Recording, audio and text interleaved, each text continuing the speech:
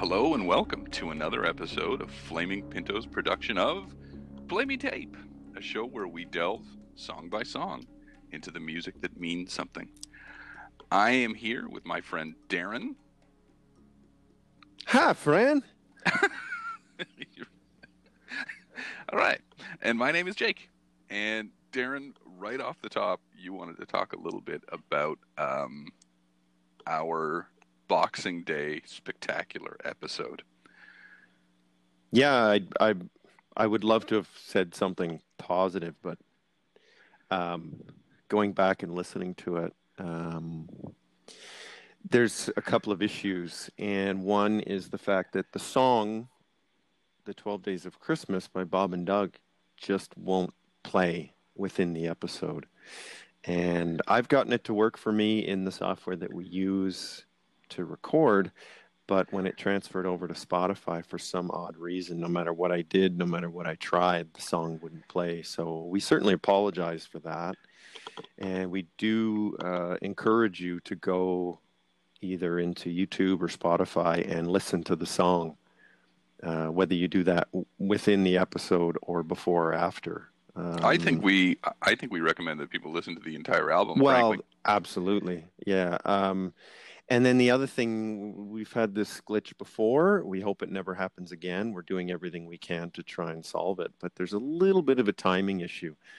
And you're probably sitting there shaking your fist at your iPhone or iPad or wherever you listen to us, going, "Wow, these guys sound stupid."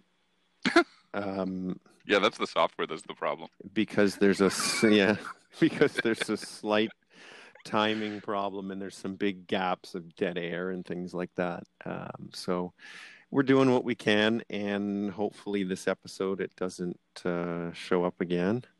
This is the fun of doing this show remotely via the internet.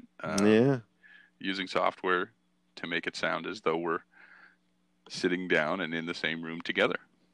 Yeah, and unfortunately, as much as we'd love to do that, the fact that we've gone back into a COVID-19 related lockdown means that no matter how badly we would love to be sitting together in the same room, we just can't do that. So we're forced to use software and do this remotely. And it's also winter, which I don't think helps the connection. So yeah, hopefully this doesn't happen again. We apologize for it and hope you continue to listen. Right. Should we leave it at that? I think we should. Good. You were talking yesterday about a radio broadcast that you had heard in which people were talking about foods, mashup foods. Yes.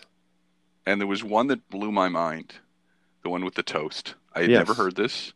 And you said not only that did someone mention it as a strange guilty pleasure food that this person raised as something that they do, but other callers had called in and said, "I do that too." And there was a chorus of people that were calling in saying the same thing. Yeah, it was weird. Toast and milk, or toast and chocolate milk, where you would toast a piece of bread, put butter on it, and then I'm assuming cut it into strips and somehow either fold it or whatever and dip it in milk or chocolate milk. I don't get it. I can't imagine how that tastes good. Soggy bread is like way down on the list of foods that I crave. But you've made it crisp in the toaster. Yeah, and but now it is once again ensogified. Haven't you ever made a sandwich and on the counter, and somebody before you has either put a drink down or something and left a little ring of condensation, and so you get that toast a little bit wet, and when you bite into it, you want to vomit because it's so disgustingly soggy, even toast. That is an endearingly strong reaction that you've had to this. However, I'm not an animal, so I use a plate. Damn you. Plate. That would solve all my issues. Actually, I don't even eat bread, so that the problem's moot for me at this point. But yeah. You stopped. A plate, huh? What is this thing you call fantastic? I try not to. Our dishwasher's currently broken, so the last thing I want to do is use plates, because I don't want to make any dirty dishes. Because I hate doing dishes. But yeah, we have no choice right now. So, but I'll take your suggestion and see This if it works. magical Yeah, just plate with device. regular. I don't eat bread, but I eat rice cakes. My current favorite food is like a plain rice cake with butter and peanut butter on it. You should try it. It's quite tasty. Why do you need the butter if you're already Why putting don't you peanut shut butter up? on? Try it. Have you tried it? I just am trying to wrap my head around it. You're already putting a buttery substance on. Why do you need two of same? I guess that's a Could you legitimate question. could you go just the peanut butter? Would that radically change Well, the you experience? could, but then could you just drink regular milk instead of chocolate milk? I guess. It's a Does it add? milky substance. Do you notice the Why do you butteriness? have to put chocolate in it? All right, Jesus. Do you notice the butteriness? Yes.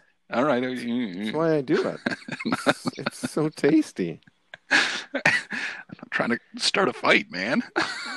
I don't know. Enjoy your stuff. I've always enjoyed butter on a lot of stuff, and the funny thing is, if I have a sandwich, I don't put butter on my bread. Yeah, Isn't it's a waste of time. isn't that weird? Yeah, I say I agree. I think it's a waste of time. I'll put mustard or I'll put mayo or something like that, but I don't put butter. Margarine. I like margarine too. Remember when that was sweeping the nation? Now it's actually getting difficult to find margarine in the dairy case in the supermarket. Are you a margarine guy? You a butter guy? No, no, I just am a guy that grew up in the '80s, and I remember a wall of plastic tubs Yeah. that Oh, is no longer part of the experience of shopping. we always have both in our house. Huh? I don't I think I don't remember the last time we had margarine in the house. I honestly don't. I used to But be I used to be big into margarine, but for whatever reason I got into butter. Now I love it. I buy like 4 sticks a week. wow, that's Yeah, a lot of butter. it Are is a you lot of okay? butter. I'm okay. I'm good. Is your heart does your heart hurt you at all? Not at all. I feel You great. you let us know if there's any numbness in your left side I will. during the course of this podcast. You bet. I will. Anyway, we should probably get off the food topic. I'm getting hungry. Sure, sure wish I had a rice cake with some butter and peanut butter. You just wish you had a stick of butter on its own. I do, actually. Eat it like a chocolate bar. Just unwrap it and eat it like a No, Snickers. deep fry it, right? It's like that Simpsons thing. Ooh. We take rich, creamery butter. Yeah. I don't know. I don't know how you would do that, but I bet it's good. I Actually, I think you can have that. I think that's a treat somewhere. Is fried, like breaded, and fried balls of butter. Probably Scotland. Oh, They enjoy their deep brilliant! fried things. The So deep fried Mars bar. so good. I've never had one. I'm The deep fried Mars bar. Yeah, I'm not a Mars bar guy. Well, you don't find yourself in Glasgow very often. Is that where it's a thing? I don't know. I have no idea. Huh. Talking out of my ass. Yeah, but that was where it was. I initially heard of it being done in Scotland. Nice. Yeah. What you eating there? A Mars bar. Here You know what comes you the should accent. do with it? You should deep fry it. Oh, I would have loved to have heard that conversation. Yeah, I'm sure there was a few curse words. You think? Anywho, should we talk some music? I think we should. Let's move on to that. You have an interesting pick this week because it was a song I did not know by an artist we all know. Yeah, it's funny. I after you had told me that, I went in and talked to my wife and said, "Hey, Kim, do you know this song?" And I played it for her. Never heard it before.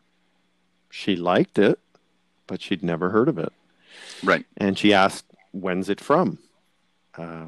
Turns out it was from 1983. And she prides herself on her love of 80s music, but yeah, she'd never heard of it. Hmm. So, yeah, the song I chose is called Big Log, Shut It, by Robert Plant. the obviously the lead singer from Led Zeppelin. And I don't even know how I found the song initially because I remember way back when I was a kid, and 1982, Robert Plant released his first solo album. It was called Pictures at 11. And my cousin had a large poster on the wall.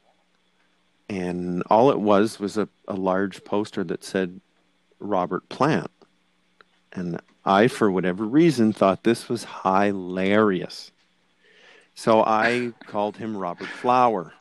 Wow. Yeah. And wow, was my cousin ever upset.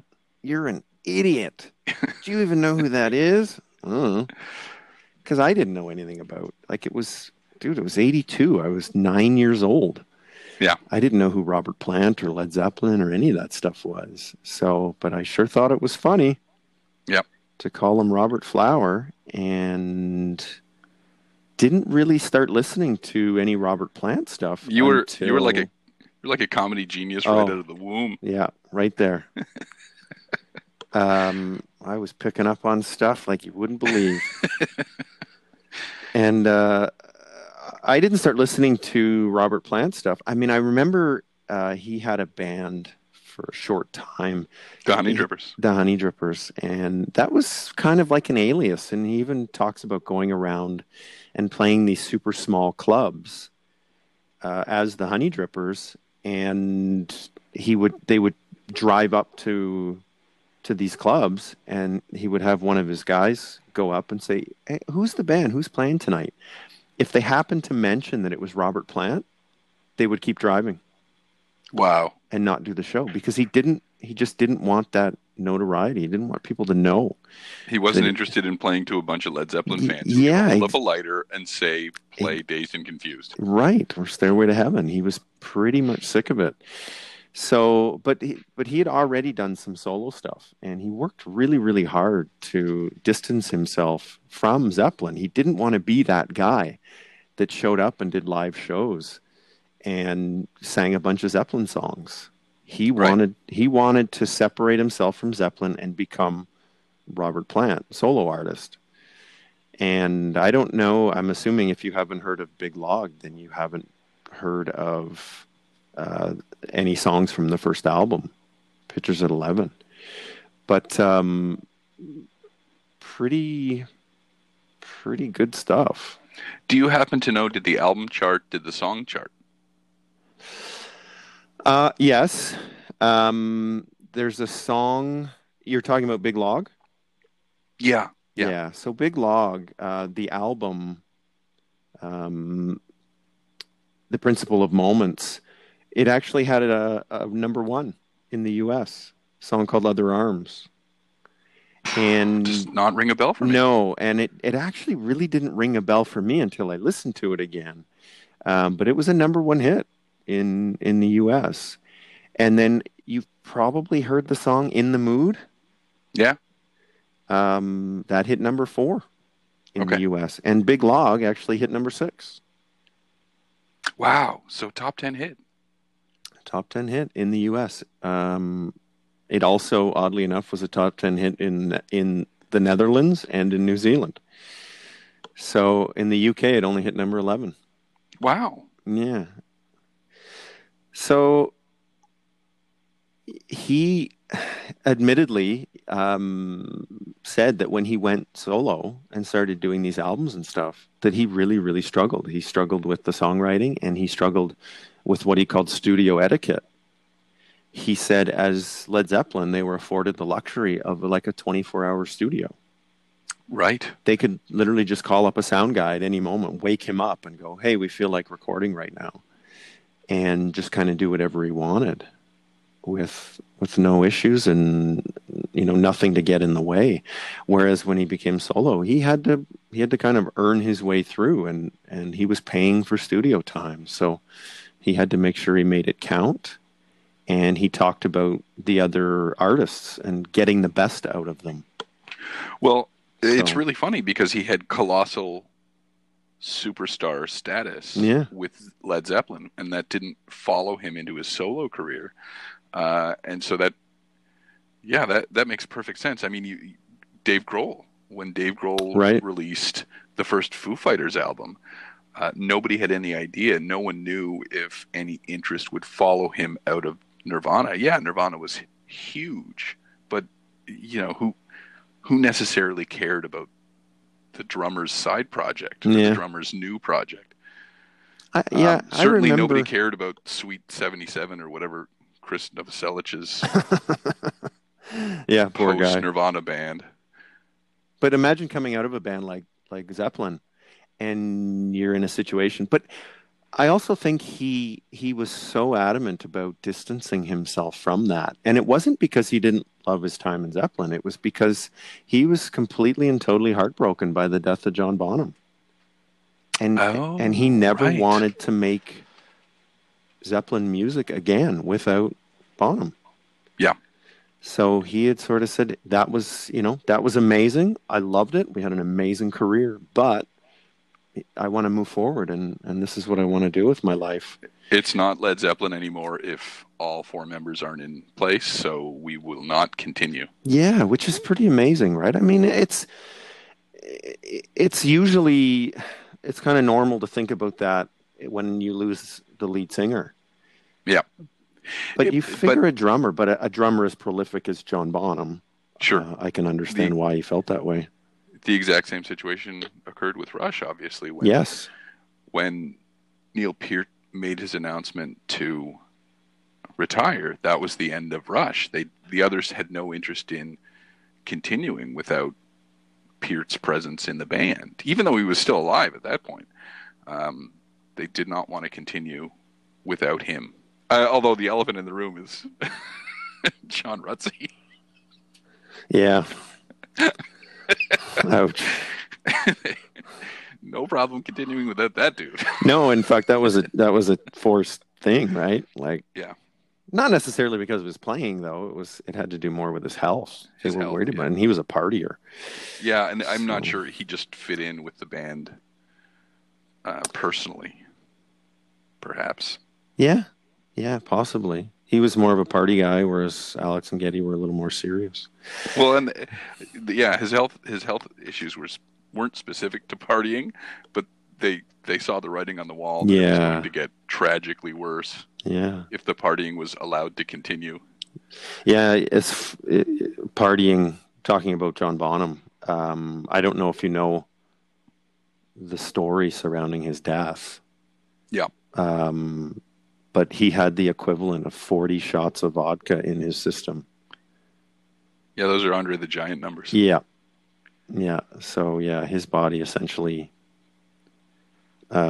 shut down in trying to remove all that vodka from his system. So yeah, pretty sad story. Because I mean, the guy was incredible. He's So generally speaking, he's in every conversation about the greatest drummers of all time, and he's always listed in the top three or the top five, if not number one. yeah, so often it's Neil Peart, it's John Bonham, and Keith Moon. Keith Moon, yeah. So, But as so we've said before, Buddy Rich would list Buddy Rich as number one. nice. I love Buddy Rich. I that. love that guy. So, so it's understandable that Robert Plant kind of said, "Meh, I want to move on, and whether I'm successful with this or not, I don't want it to be because I'm Robert Plant of Led Zeppelin. It's I want to be successful because I'm Robert Plant because it's good music." Yeah. So yeah, it's interesting. This song, I love. I mean, this song is amazing. We should actually just kind of roll into giving it a listen, Yeah, for sure. and then we can talk about it after. Can't wait to hear your take on it and what you thought of it during the first listen. Yep.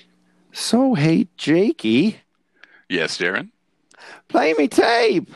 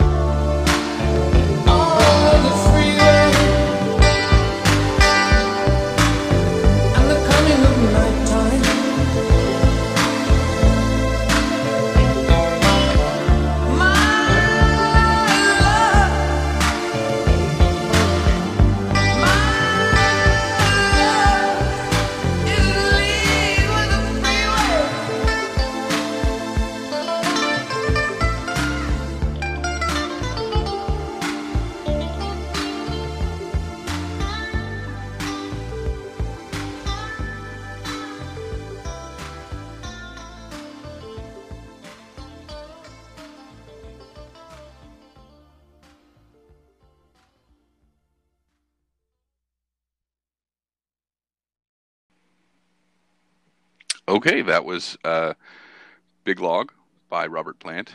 As stated earlier, I had never heard this song. I had never heard of this song. In fact, my initial reaction was, he's not singing about his wang, is he? You're such a jerk. Although Uh, I thought I was going to get poop jokes out of it, so I guess oh, right. a wang joke is a step up. Well, it is a rock star, so I assumed he'd go wang before he'd go poop. Uh, I listened to it. In fact, no, I shouldn't say that. I watched the video on No. YouTube. The video, I knew it had to have been a chart hit of some kind because it has a fairly expensively produced music video, and that music video has been upgraded to 4K resolution, or it was remastered in 4K for high definition viewing. So if Cool. you go to YouTube, as I did, and search that song, the first thing that comes up is the official video, and it's high resolution and it's been remastered. And it's really interesting because, as I said, it's an expensively produced video. Money was spent on this thing. So I knew it couldn't have been some obscure song that went nowhere. It had to have, at the very least, charted on Billboard. I was kind of underwhelmed the first pass through. The song and the video starts off with a drive through the desert, and Plant gets out of the car at a gas station in the desert, and he sort of walks through, the parking lot towards the main building of this diner, gas station, truck stop, what have you. And then I was just, it's 1983. I was going to ask what year, just how young a man he was when this was recorded, what age he would have been, because I swear to God, the camera intentionally dips so that you get an ass shot. Nice. Presumably to appeal to the female fans. Wow. It's a fine song. It's not what you would necessarily think of if you think about Robert Plant, or if you think about side projects for Led Zeppelin or whatever. It is sort of a long, plodding song. The video itself is 6.5 minutes long, and again, there are bumpers on either side of the video that drive the narrative of whatever the story is that the video is telling. So it's not heavy guitars, it's not heavy drums. There is what I initially thought was a Spanish guitar playing. It's not. It's an electric guitar, but it's played in a very Spanish guitar style with the individually plucked notes. There's a bizarre, pervasive disco clap, which is almost the only percussion on the song. The thing just sort of stretches out and ambles forward, and you get this really funny, almost flat song. There's not a lot of peaks and valleys in this song. It just sort of trudges along, which makes sense lyrically, but I'll get to that. So it's a strange mishmash of instruments. It's an interesting choice of instruments, and his vocals are an interesting choice too, because they're fairly subdued as well. He doesn't stretch himself in this song. We know what he's capable of vocally, but he doesn't at any point go after anything that would remind you of the growl or the range that his voice has. Lyrically, it's an interesting song as well, and it wasn't until I sat down and looked more closely at the lyrics on about my third pass that the song started to connect for me.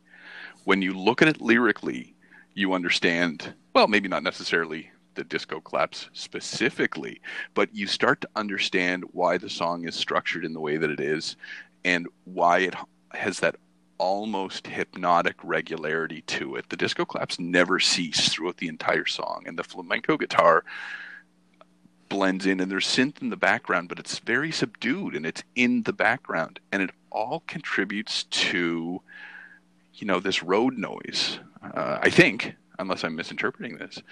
It contributes to this long stretching, musical palette that is supposed to be, I think, reminiscent of the road. Anyway, I'll let you talk about the lyricism because it's really interesting once you know what it's about. And also of interest is the fact that it's about something tangible and concrete. And that's not the lyricism that Plant was known for in Led Zeppelin. A lot of the times he kind of got knocked for his lyricism in Led Zeppelin because people either don't care for Tolkien Yep. or they don't care for the abstraction of some of his other things. There's a bustle in your hedgerow. What are you talking about? So Don't be alarmed now. These are really interesting lyrics that tie into very specific things, very specific feelings. But I'll let you talk about it because I know that you know exactly what this song is about. Well, that's the funny thing.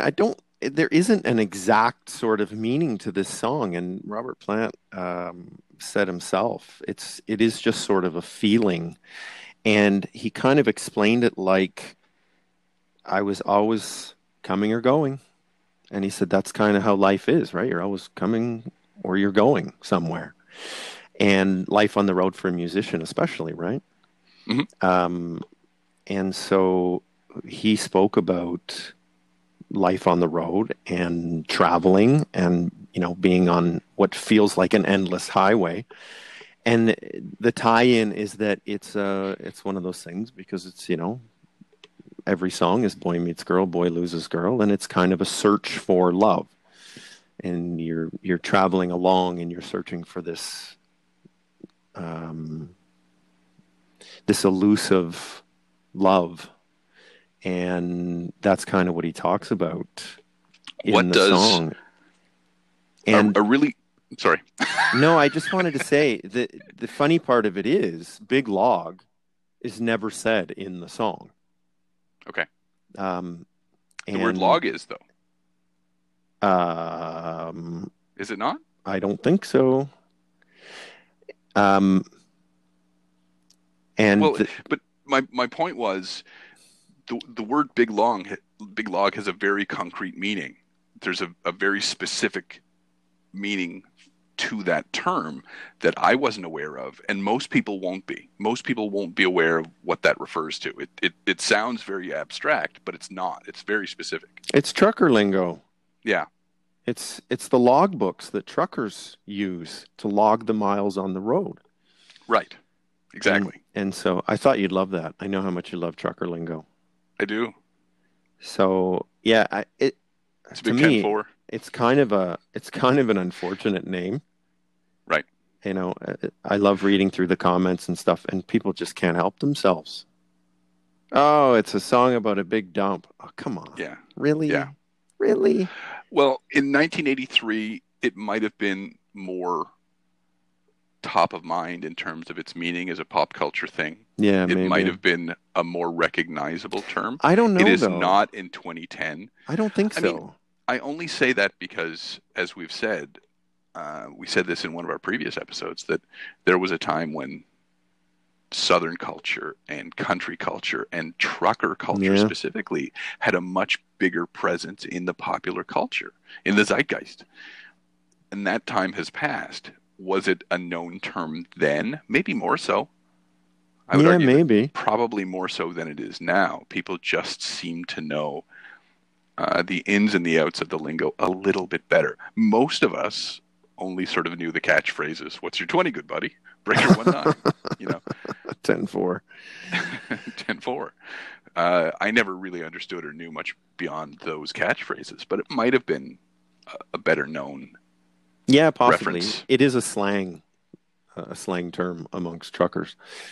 Why he chose that as the name of the song, there's a few theories. He's sort of mentioned that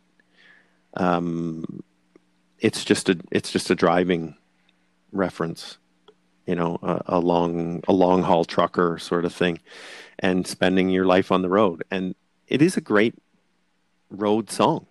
It's a great driving song. And Yeah. although it's not, heavy guitars and him wailing and the things that you knew him for in Zeppelin, the song has an incredible sort of vibe to it. It's super chill, and for me, it's definitely goosebumps when I listen to it. This is one of my Well, favorites, dude. Like, this is like top 10 for me. really? I come back to this song, wow, weekly because I love it so much. It's definitely my favorite song from Robert Plant's solo work.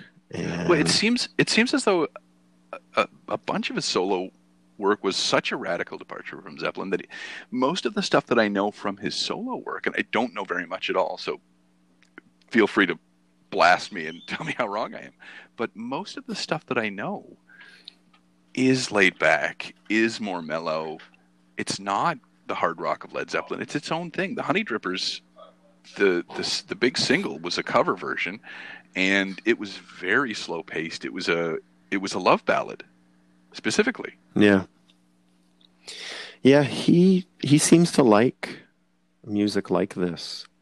Um, so in talking about something, and you already mentioned this, but the hand clap Yeah, in the song, uh, it's just a drum machine. yeah. Oh, absolutely. That's And just a TR-808 drum machine. there's no Uh, question about it. You can tell immediately when it starts that I use the phrase disco clap because I think that's how it was labeled on the machine yeah, itself yeah, it as a is. disco clap. Yep. Which is an odd choice for the song, but for me anyway, it seems to work really, really well. The guitar in this song is phenomenal to me. The the melody and the softness of the guitar is incredible. Um, the interesting thing about this album and the previous album, and it's unfortunate that they did use a drum machine on this song because for I believe 5 of the songs on this album and at least 6 of the songs on his previous solo album, the drummer is Phil Collins from Genesis. Really? Yeah, and it's kind of an interesting story because they were looking obviously for a drummer, a studio drummer, musician, and Phil Collins. They had a conversation. I'm not sure how they met up, but Phil Collins kind of went to Robert Plant and said, "Hey, John Bonham was like my hero. He's the reason I'm a drummer. Huge influence. I would be absolutely honored to play drums for you on your solo album." Wow. And he toured with them as well for a big part of his tours. That's incredible. I had no idea. And Robert Plant credits Phil Collins with improving the albums because he was so demanding in the studio of, okay, guys, get this together, let's go, and being such a professional. I mean, can you imagine? And at the time, like I think In the Air Tonight came out around this time. Like, can you imagine the fame? And Phil Collins wanted no. And that was post Peter Gabriel. That Yes, was Phil Collins solo had reached critical yeah. peak. Phil Genesis Collins was big. with Genesis was at its height, I think. Yeah. So I mean, Robert Plant considers himself super lucky to have somebody like that on the drums. No doubt. And when he didn't have Phil Collins on the drums, it was the drummer from Jethro Tull Oh my God. that was playing for him. The name escapes me. I don't remember. But yeah, so he had some pretty good musicians playing with him. It is amazing to me that somebody like Phil Collins just kind of puts himself out there. But I totally get it. Like, if you're a musician and there's obviously there's influences in your musical career, and somebody comes forward from that and says, "Hey, I need a drummer." It doesn't matter who you are or how famous you are. I'm assuming you're probably going to say, "Hey, I'd love to be a part of that." Everyone has the capacity to become a little starstruck, apparently. Yeah, and it's funny to think about that, right? Like, here's a giant superstar. He's already had tremendous success with Peter Gabriel Genesis, and he's starting to have tremendous success of his own. And yet, I mean, to even go out on tour, like here's a musical giant in Robert Plant, and you know, oh my God, is that Phil Collins on drums? Like that had to be pretty cool. Yeah. Um, and even for the both of them. So speaking of going to a show, so I went to see Robert Plant. I think it was 1990 for the album that he released called Manic Nirvana. Oh yeah, I remember that. Do you remember that album? Yeah. And he was playing at Maple Leaf Gardens in Toronto, and I was super stoked to go see the show.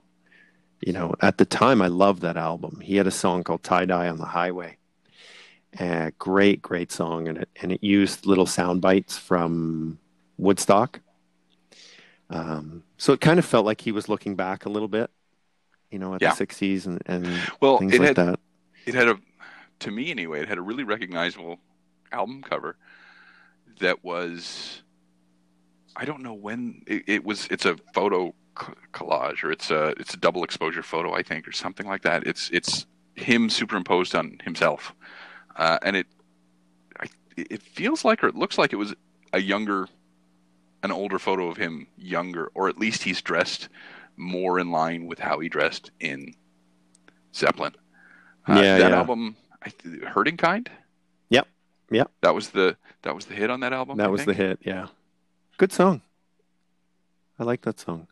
So I enjoyed that album. Um, so I thought, let's go see him. So Johnny Sands and I, super excited. Black Crowes opened up. Oh wow. Um, but it was one of those situations where the opening band gets the crappy sound set up. Oh They kind of stuffed him at the front of the stage, and they weren't particularly memorable. really? And they had a lot of big songs at the time, and yet, meh, whatever. Yeah, they're okay.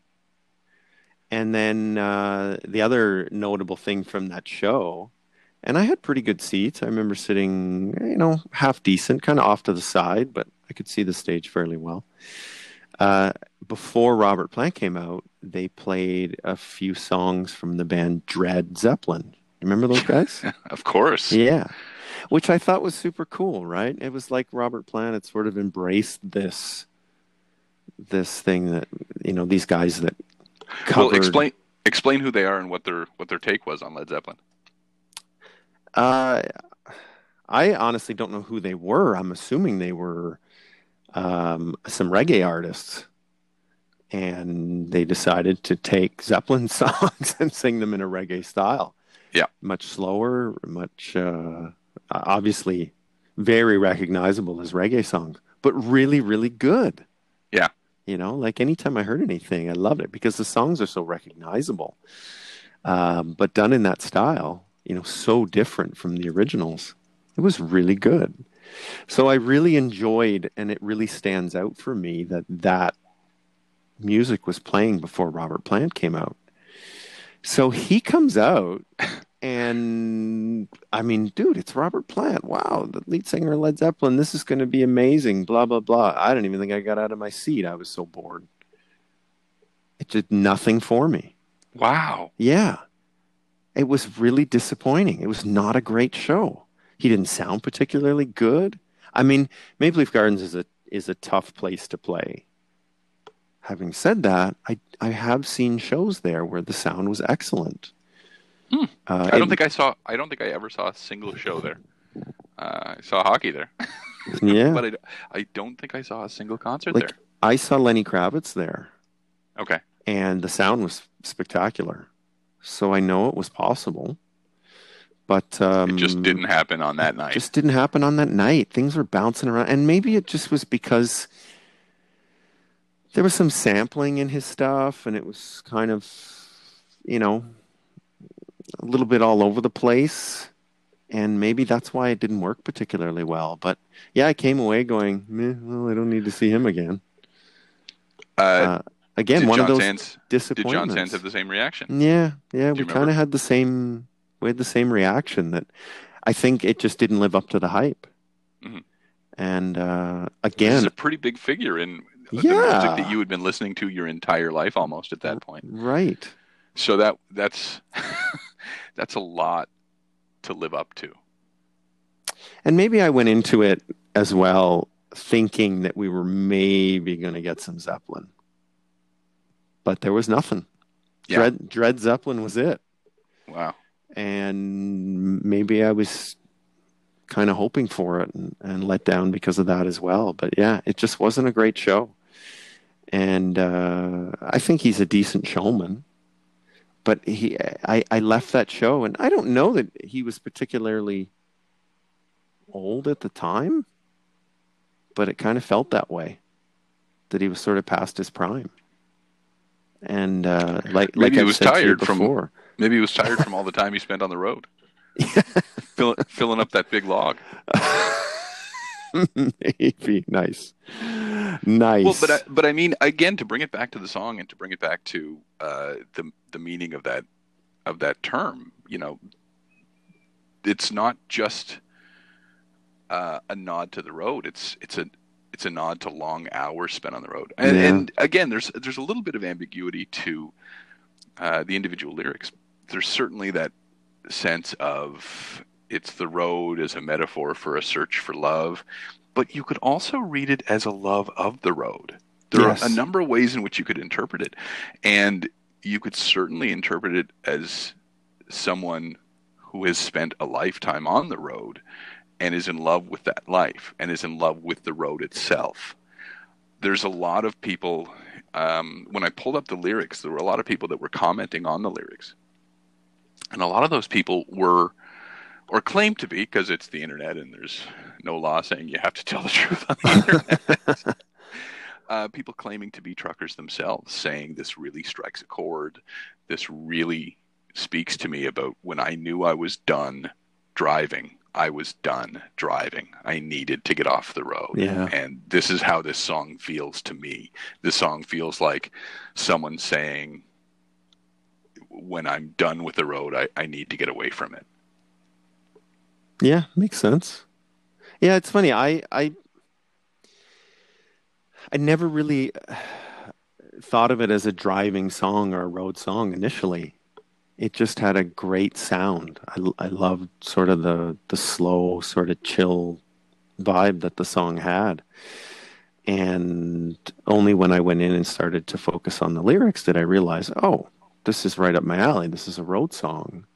But you think of road songs like Running Down a Dream by Tom Petty. They've got that sort of fast pace to Yeah, them, and you want to put your foot on the gas pedal, whereas this is the opposite. You want to take your foot off the gas and kind of this is enjoy the ride a little bit. this is a long straight highway Yeah. But where the features don't change much through the window. yeah, but Fittingly, the video takes place in the desert. yeah, yeah. But it's funny. I also take away from it, like, yes, it's a long road, and yes, it can be boring, but you know, it's not that bad.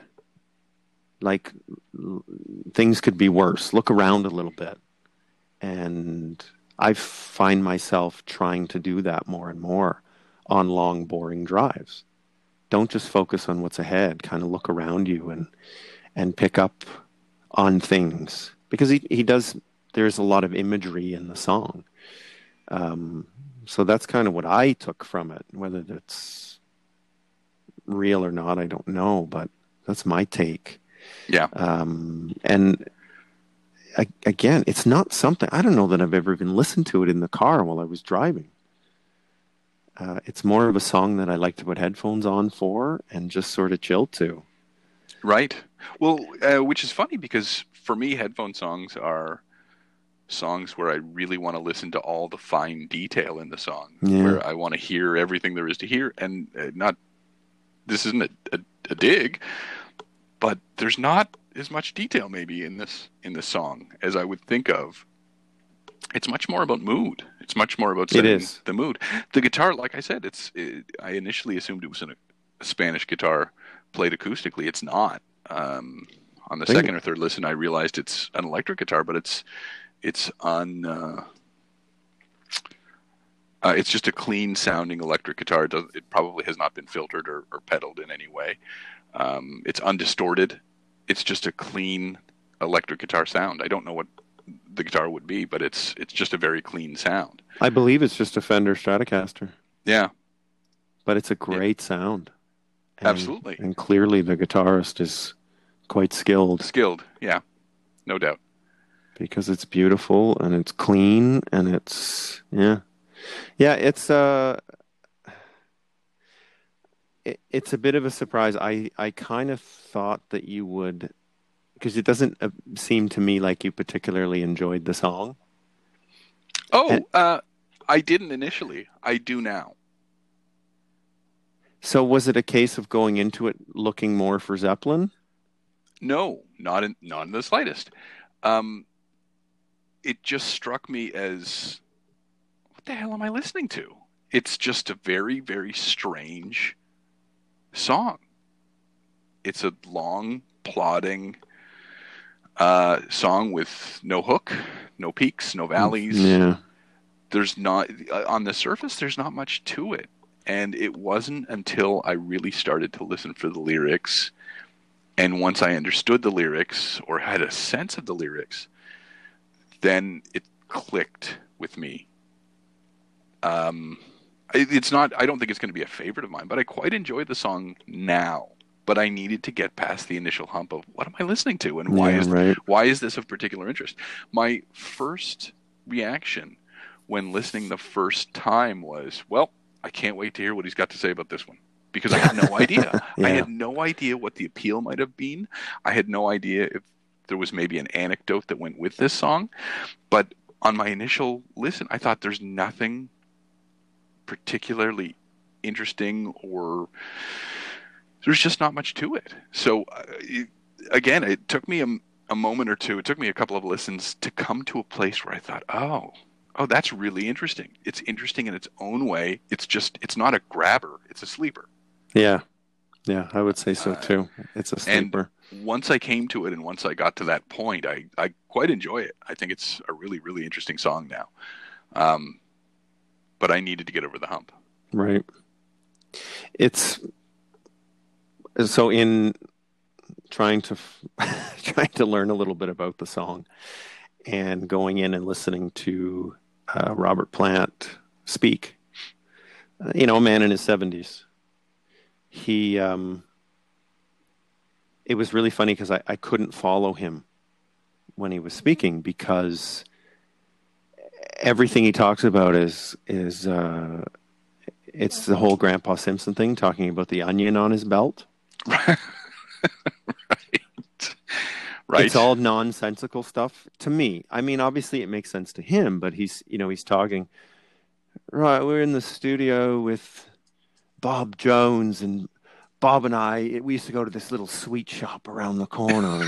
And I'm like, he lost me very quickly. And he starts naming these names and naming these places and Yeah.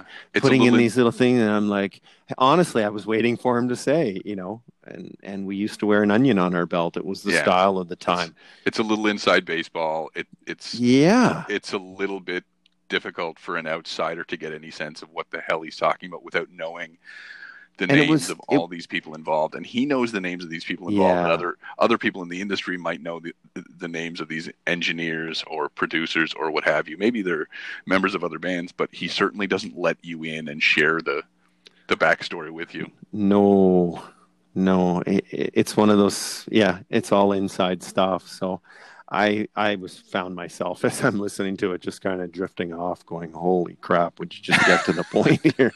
And and the guilt associated with that for me. This is Robert Plant. I should be hanging on his every word, but Quiet, he's everyone! An old man is talking.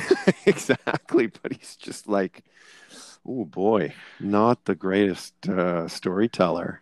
So yeah, it's interesting, and I do recommend you go in and give it a listen. And I'm sure he has some other amazing stories, but talking about how this song came together and people just left me. I was no further ahead. 15, 20 minutes in, I'm like, okay, well, thanks for nothing. And if I can't get it from you, where am I going to get it from? Yeah. So yeah, it's funny. It just it makes me wonder if we're going to be the same when we're older. We're that way now. Shut it. Yeah, maybe we are. Just start talking about stuff, and We've you probably try gone not on. We've try probably not gone to on make too it long inside. already. No, never, never. So yeah, he's a super interesting guy. There's no doubt. He's at an amazing career, both with Zeppelin and solo. I think he's solidified himself as Robert Plant, the solo artist. Um, and I think you can separate those two things. It doesn't have to be, oh, that guy from Zeppelin has a solo career. Um, he's been pretty successful. Lots of great songs. It's worth going through the catalog. Well, looking through his album covers, looking through the back catalog of his solo career, I can't off the top of my head name a lot of songs, but every single one of those album covers is comes immediately back to me. Oh I've yeah, seen all those album covers before. I know them. Um, Not just the Manic Nirvana album cover, but the one that immediately preceded that one. Uh, I remember seeing in record stores for years. That to me is very endemic to a time and a place, and very recognizable to me. And most of his albums are. He had enough clout, at least, um, enough spillover from Led Zeppelin to get interest and to get a sizable fan base. Whether he wanted a Led Zeppelin fan base or not, he got it. yeah, yeah. He's got a lot of good songs. You should. The one that I really like is from his first album. Kind of his first hit song is called "Burning Down One Side," and it's really good. Yeah, I don't know it, or at least I Uh, don't know the title. and then there's another good one, "Heaven Knows," "Ship of Fools." I'm sure you know the song "Tall Cool One." Of course, yeah, that's one I know. And then you had mentioned "Hurting Kind," so he's got some good stuff. Well worth a listen if you're even if you're not a Led Zeppelin fan, because it's certainly not Zeppelin-esque. No, no, none of it seems to be. So he certainly separated himself from that. And then I know he got into some stuff, and I've never actually gone and listened to it. But he did an album with Alison Krauss, and Standards yeah, or jazz vocals. What would that be? well, she's like a almost like a bluegrass sort of. So I thought, but yeah, I've never listened to it. It never seemed to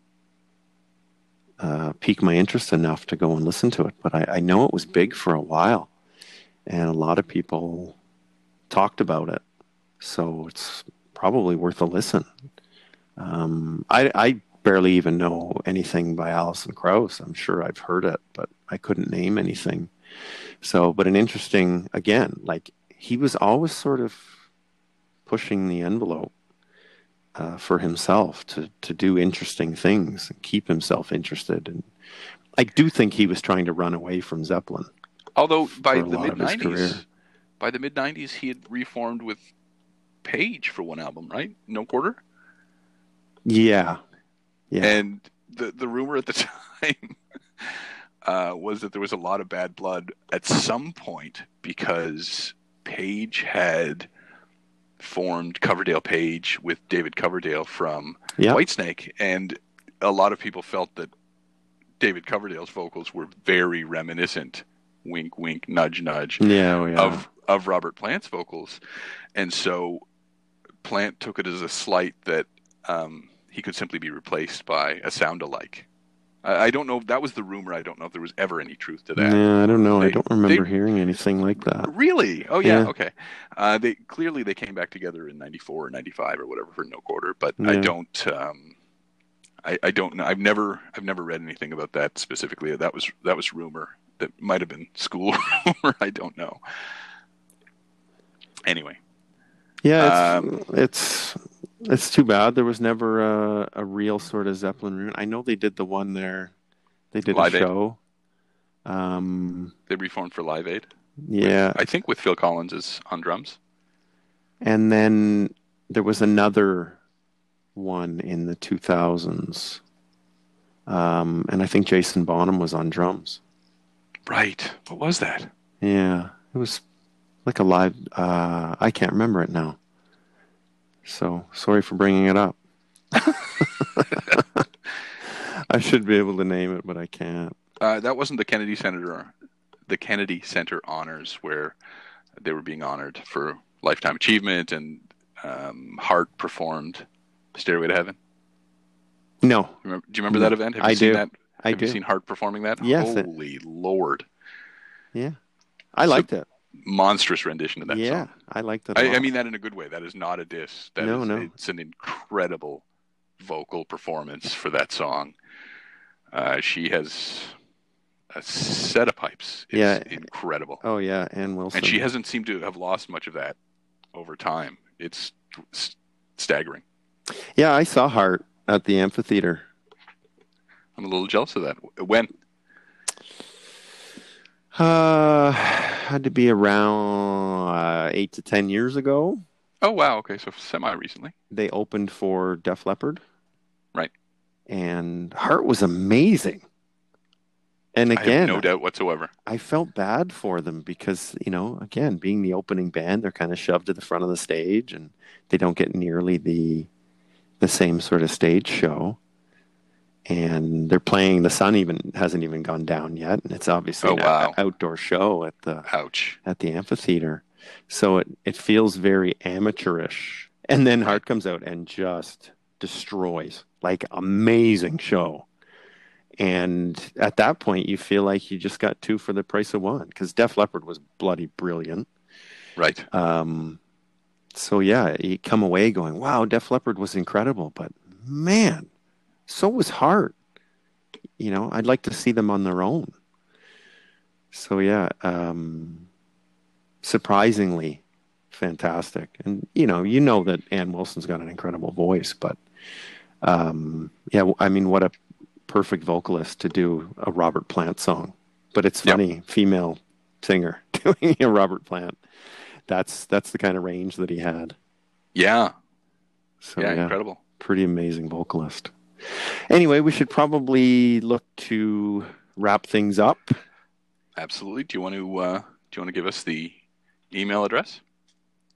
Yeah, Play Me Tape Podcast at All one word. gmail.com. Yeah, all one word. Feel free to send us a message. Let us know what kind of dummies we sounded like on our Bob and Doug McKenzie episode. But yeah, shoot us a message. Let us know what you think. If you have an idea for the show, let us know. All right. Well, thanks again for joining us. If you like what you hear, please consider following us and tell everyone you know.